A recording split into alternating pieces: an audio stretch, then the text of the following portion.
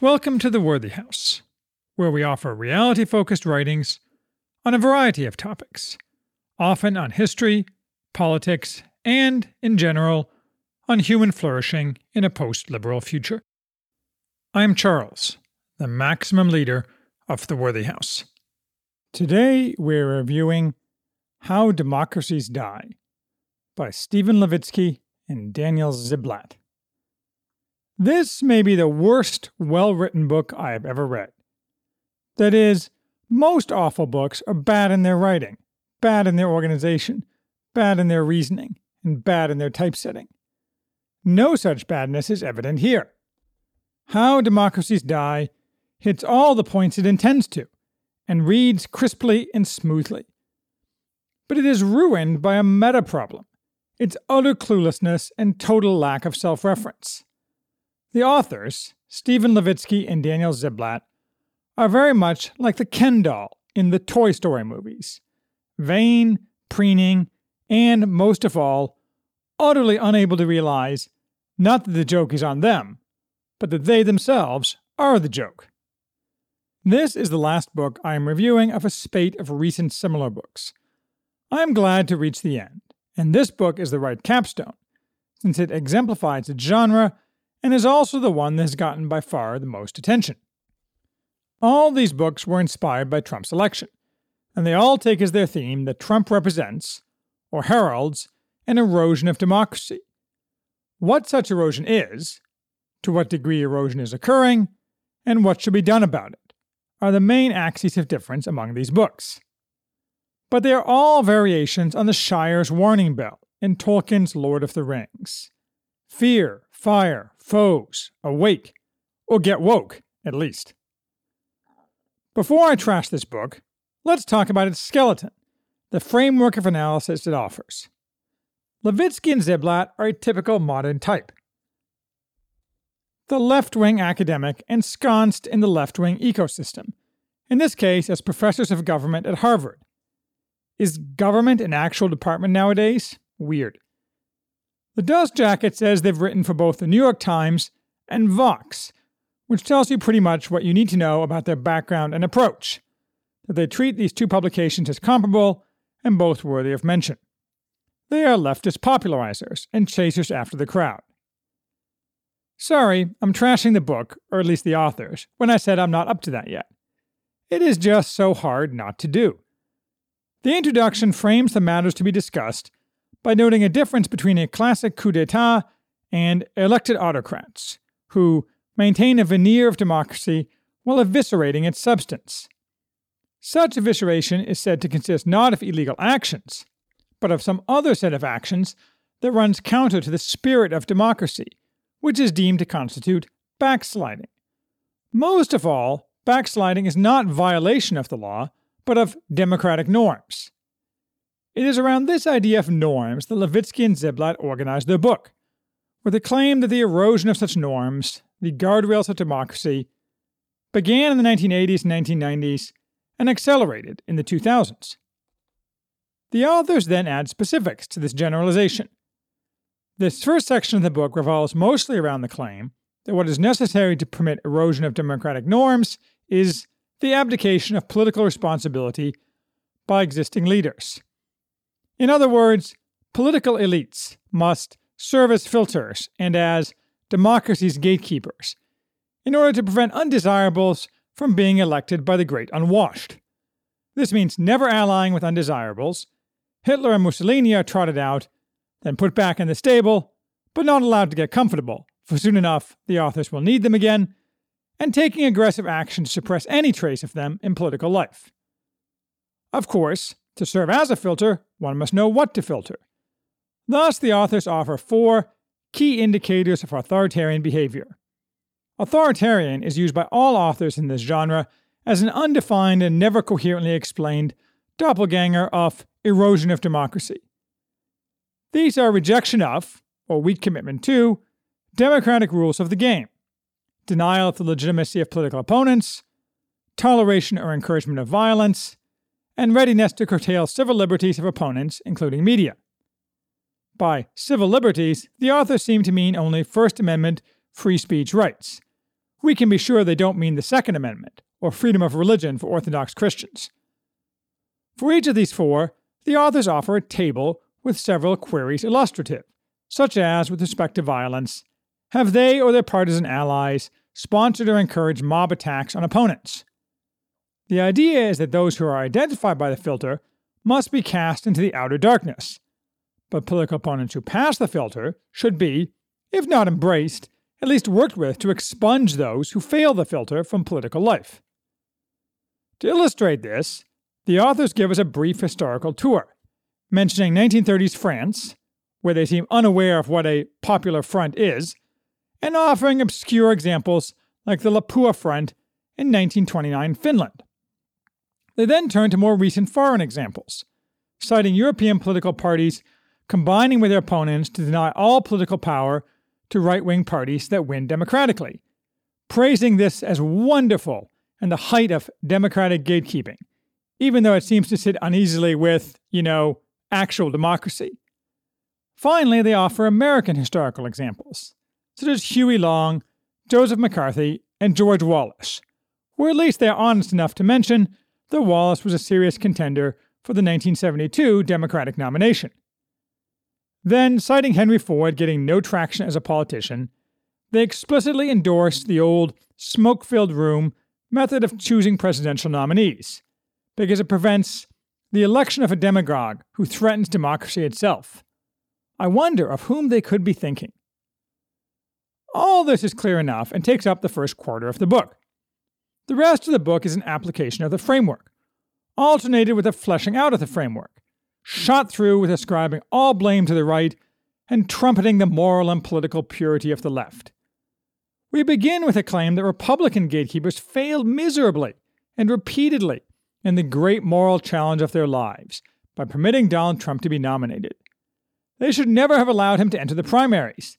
They should have made him lose the primaries, and they should have ensured he lost the election. Why? Well, because he failed to filter the author's offer, of course. At this point, the reader realizes their entire framework is set up around Trump, or rather, around a left-wing vision of how Trump behaves. He questioned the legitimacy of the electoral process when he made the unprecedented suggestion that he might not accept the results of the 2016 election. He denied the legitimacy of his opponents by countenancing birtherism and suggesting that Hillary Clinton's criminal activities made her a criminal. He tolerated and encouraged violence by his statements about people disrupting his rallies, and his supporters are just like Mussolini's black shirts. He showed a readiness to curtail the civil liberties of rivals and critics, again by wanting Hillary Clinton's criminal activities treated as criminal activities, and by calling the media dishonest, suggesting libel laws should be loosened. The authors then helpfully reprint their initial table format framework, bolding all the areas where, they say, Trump failed. And good, approved, housebroken Republicans failed most of all by not aggressively working to elect Hillary Clinton, as they should have, as proven by the author's irrefutable and totally neutral framework. Having set up the point of the book, Levitsky and Ziblatt pull back the camera to analyze supposed analogs abroad, in places where democracy has allegedly eroded more than in America. We start with Alberto Fujimori, and Hugo Chavez is mentioned. He serves as a foil in this book to show that the authors have found a leftist regime they claim not to like. But mostly we get a discussion of referees.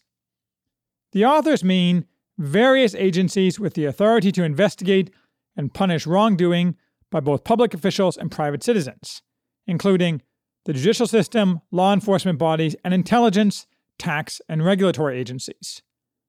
In democracies, such institutions are designed to serve as neutral arbiters.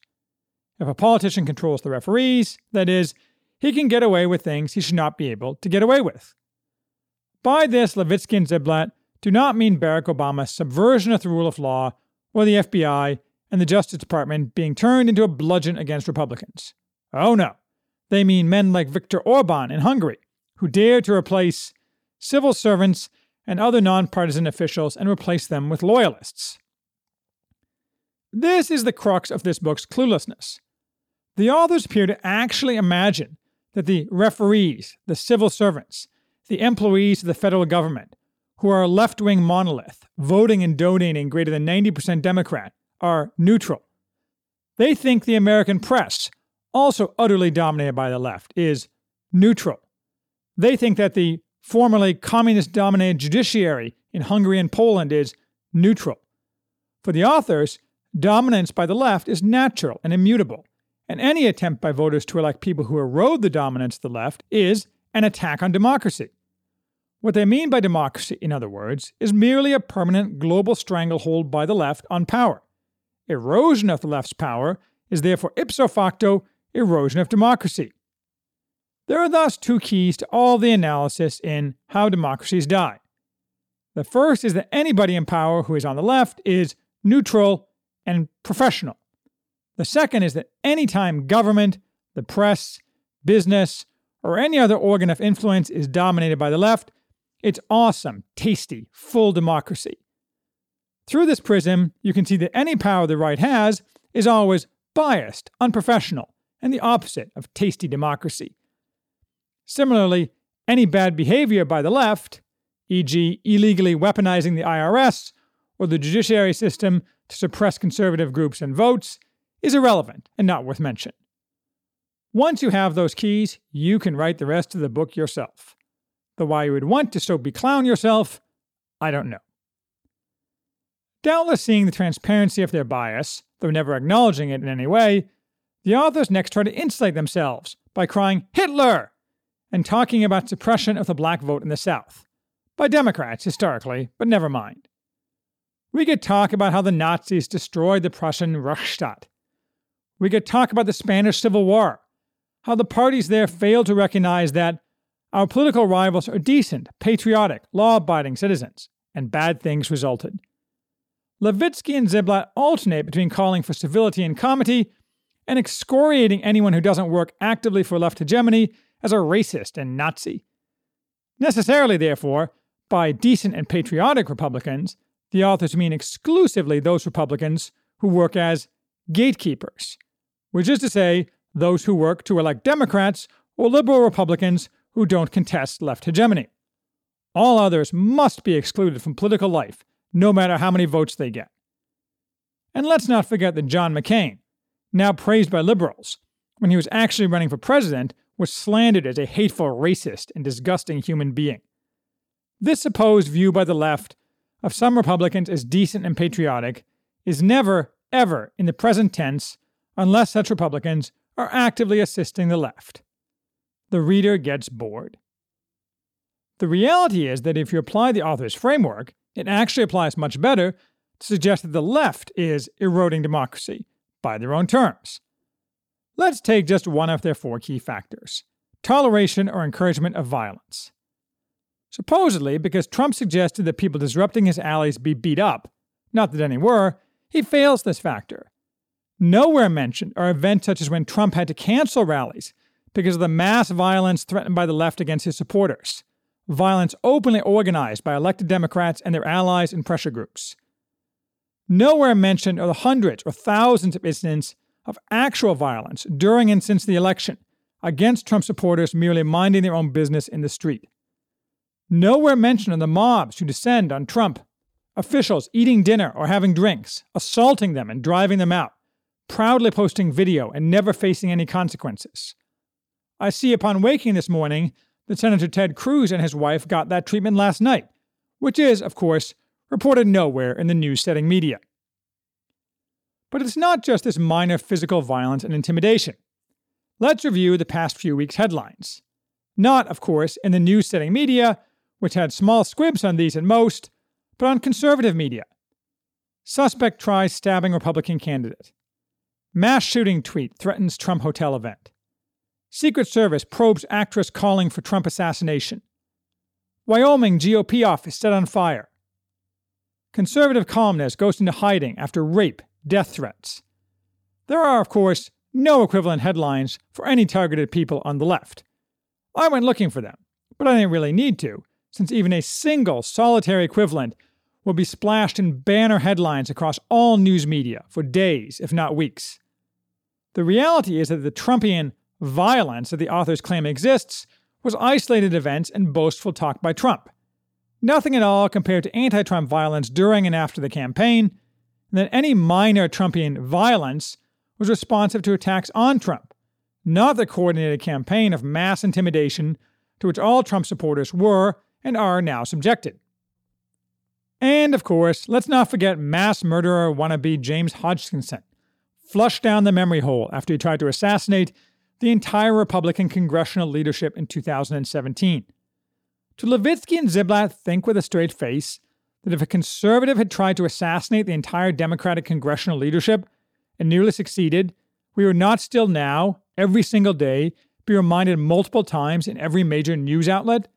If they think otherwise, they are liars or insane. Yet Hodgkinson's name and actions are never mentioned today. He's certainly not mentioned in this book. I just did a Google News search for his name.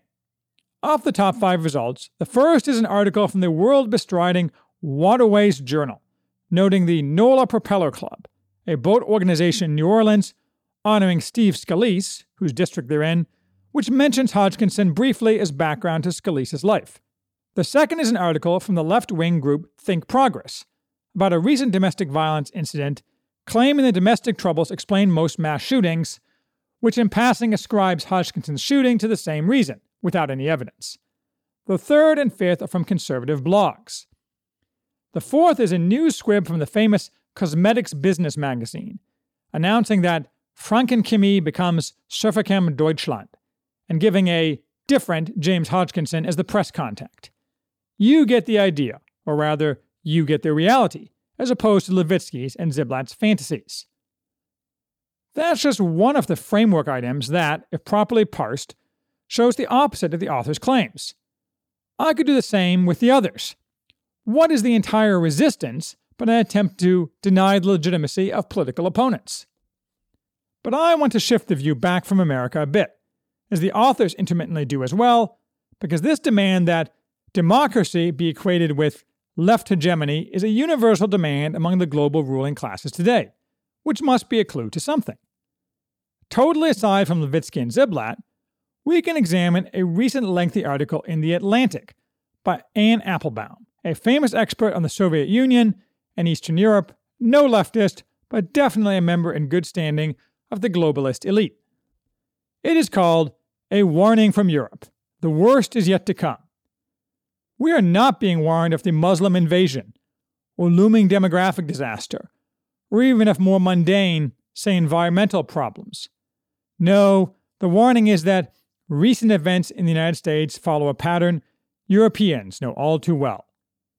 That pattern is that formerly reliable contributors to left hegemony have betrayed their masters and voted to support the right, including, gasp, people that Applebaum knew, trusted, and even socialized with. The focus is on Poland. I've eviscerated the claims of creeping authoritarianism there elsewhere, and Applebaum adds nothing that counters my evisceration, though she does add the new claim that conservatives are hiring incompetents, but when leftists get a job, it is only ever on merit, so quality is going down. To be fair, though, at least Applebaum admits she is personally biased by her husband's expulsion from what is now the ruling party in Poland, the Law and Justice Party. All Applebaum manages to demonstrate is that, once again, when Democrats elected on the right legally use the mechanisms of power to erode left, or here, more properly, ex-communist dominance, they are accused of, through a neat inversion, being anti-democratic, a term which is conveniently never defined. Also never defined are other terms Applebaum uses for democratically elected European conservatives, such as illiberal. No, what we get is a long cry that vague horrors are descending because democracy is being perverted by allowing people to choose for whom they wish to vote. Buried within Applebaum's long article, longer than this review, is an inadvertent admission of what is going on. Trying to tie the Law and Justice Party to communism, another neat inversion, she says, the Leninist one-party state is not a philosophy. It is a mechanism for holding power. It works because it clearly defines who gets to be the elite, the political elite, the cultural elite, the financial elite. All true. What she really means, though, is that the left must always be the elite, and if conservatives somehow become the elite, all is lost. Hitler and apartheid-era South Africa also allowed the elite to not be dominated by the left, And now Poland and Hungary are just as bad. Don't forget, too, Hitler and Mussolini. What Applebaum never acknowledges is the real erosion of democracy in Europe. That is what's happening in places she doesn't mention at all, such as Sweden, where a wave of raping and murdering invaders has deluged the country, invited in by the left elites who hold all power in Sweden, and who have locked ranks across all aspects of society, from politics to academe to the media, to forbid not only any dissenting views, but any mention of any dissenting views. And when, as one could predict, the people revolt, the elites try any maneuver to suppress what the people want, such as doing anything necessary to exclude the Sweden Democrats from any role in the government. Similar activities, which Levitsky and Ziblatt would doubtless praise as gatekeeping, are occurring right now all across the continent, from Germany to France to Austria. Sure, it all may be a pathetic rearguard strategy in the long run, but who can say? But if what is being discussed is anti-democratic behavior, this would seem to exemplify it. Yet none of it is ever criticized by Levitsky, Ziblatt, Applebaum, or any of their ilk. Back to How Democracies Die. The rest of the book goes on in the same vein, similar to one of those toys featuring a rubber ball tied with an elastic string to a paddle. It bounces away but always returns to what the authors really want to thwack, Donald Trump. Moving away from their initial framework to qualitative musings, the authors send up burning sky lanterns in successive chapters, trying to warn America. Trump, and the right generally, abuse the guardrails of democracy and the unwritten rules of American politics. They create the unraveling.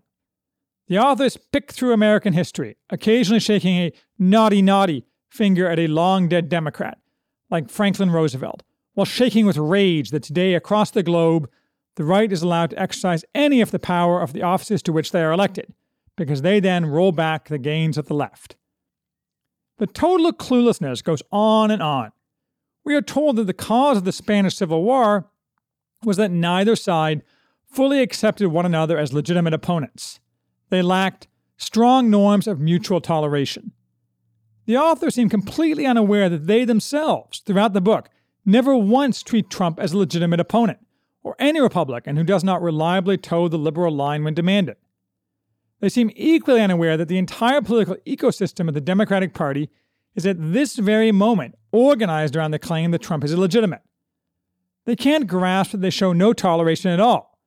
Their toleration means join us or you're illegitimate and therefore intolerable, which, to be sure, has been the position of the left for decades. But in a book claiming to find middle ground, it's bizarre. Levitsky and Ziblatt insist democracies need institutional forbearance, the opposite of which is to exploit one's institutional prerogatives in an unrestrained way. Naturally, Trump and Republicans are guilty. For this proposition about the importance of forbearance, they rely heavily on constitutional scholar Mark Tushnet. They don't mention that Tushnet, in May of 2016, openly wrote, "The culture wars are over. They lost. We won." For liberals, the question now is to deal with the losers in the culture war. That's mostly a question of tactics. My own judgment is that taking a hard line, you lost, live with it, is better than trying to accommodate the losers, who, remember, defended and are defending positions that liberals regard as having no normative pull at all. Trying to be nice to the losers didn't work well after the Civil War. Fuck Anthony Kennedy. Sounds like forbearance to me. Actually, it sounds like I should load my gun. All facts are cherry-picked to blame conservatives for everything. We are told that the filibuster is evil, and until relatively recently, highly qualified judicial nominees were invariably improved, even when senators disagreed with them ideologically. For this, the fact was adduced that Antonin Scalia was approved by the Senate in 1986 by a vote of 98-0. This wonderful system was destroyed, though. Not, however, by the vicious campaign waged by the Democrats against Robert Bork in 1987, which has been duplicated and ramped up every time a Republican has nominated a conservative since, no doubt because nothing succeeds like success, and which has reached its logical end this week in the Brett Kavanaugh nomination. No, the name Bork is missing from this book. I looked for it high and low. Rather, what destroyed the system was the evil and unprecedented behavior of Republicans in refusing to confirm Merrick Garland in the waning days of the Obama administration, 2016. Again and again, Levitsky and Ziblatt howl the Republicans stole a Supreme Court seat, smashing norms of tolerance, crashing into guardrails, and generally acting like Neanderthals who hate democracy. Not once are Democrats criticized for behavior in the modern nomination process, or that behavior even mentioned. Nor do the authors note that the Republicans were merely implementing with Garland a process that had first been suggested by Vice President Joe Biden in 1992, when George H.W. Bush might have been able to make a nomination in the final days of his administration, the so-called Biden rule. No, once again, only conservatives are responsible for everything bad. Anyway, I could fill 20 pages with examples of lies and partial facts, all of which inevitably absolve the left of any bad behavior. Every single thing bad about American politics is wholly the responsibility of the right. That is, any Republican or conservative who dares to challenge the hegemony of the juggernaut of the left. Richard Hofstadter is excavated, yet again, to claim that conservatives are haters who are paranoid racists with status anxiety. Is that supposed to be an example of toleration? I could fill another 20 pages with specific examples of behavior far, far worse and far earlier in time by the left that Levitsky and Ziblatt ascribe solely to the right. But I am tired, it is late, and you get the idea.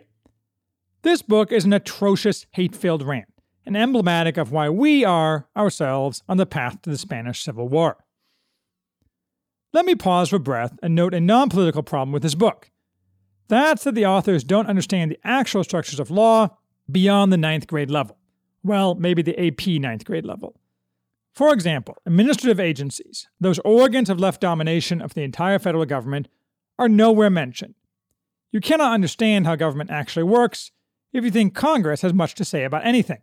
Naturally, the authors ignore the long-standing norm of administrative agencies issuing regulations only to implement congressional intent, not at the behest of the president to implement his policies, a norm destroyed by Bill Clinton, and a tool, as I have discussed elsewhere, only available to the left, since administrative agencies are weaponized nests of leftists. Such examples of lack of understanding abound. Historical examples do too, as when the authors claim that King Richard II, died AD 1400, was bound only by non-binding custom, as opposed to law.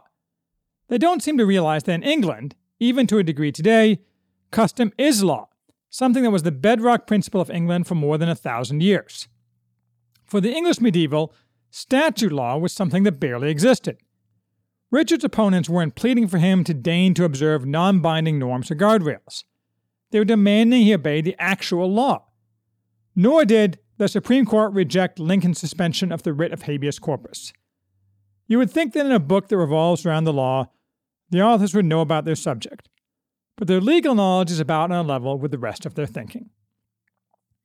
Finally, the authors do get around to offering a plan for saving democracy, by which they mean shoving Republicans back into their box, or more accurately, coffin. True, they say, Republicans are extremists, a word as applied to Republicans I lost count of at 16, never once applied to anyone left of center. Yes, certainly, Democrats must not abandon identity politics. It is a terrible idea and the wrong way to reduce polarization. It's racist to demand less racism. Instead, what we need to save democracy is a coalition where a subset of conservatives, namely evangelicals and business people, join the left to keep the left in power, while the left agrees not to emphasize their ongoing and never-ending demands for more abortion and higher taxes, though, of course, in no way offering their new allies any actual concessions in actual policies. Blah, blah. For some reason, this kind of plan is beloved of leftists horrified at the erosion of the power of the left, never calling for any actual compromise, just suggesting some lying lip service to hoodwink conservatives and soothe their stupid fears. The classic example of this is Joan Williams' 2017 White Working Class. But there are many, and I have never seen a counterexample where any actual compromise, any at all, from the left is offered. Fooling nobody, this is just a demand that enough conservatives betray their principles to keep the left in power in a democracy, because, don't you know, if the left is no longer in power, it's not a democracy. So conservatives need to buck up to save our democracy. What piffle. On one thing at least, though, I agree with Levitsky and Ziblatt. American democracy is in its death throes. Unlike them, I don't really care about democracy, and think democracy, in the sense of universal suffrage, is probably fortunately headed for the trash heap. Mine is a coherent, if, for now, minority position. What's not a coherent position is saying you love democracy and want to save it, but only the type of democracy that results in power for people you agree with. I have no doubt that norms of mutual toleration and so forth have broken down, and that is unfortunate in a polity. Sure, it's really the fault of the left, but whosoever's fault it is no way to run a society, and no possible way to run a society. We see this today in the Kavanaugh nomination. Obviously his accusers are liars, just as water is wet, cui bono. But aside from that, you can't run a functioning polity when reality, evidence, and truth are no longer allowed to have any role in politics at all. At some point, the talking is just going to be over.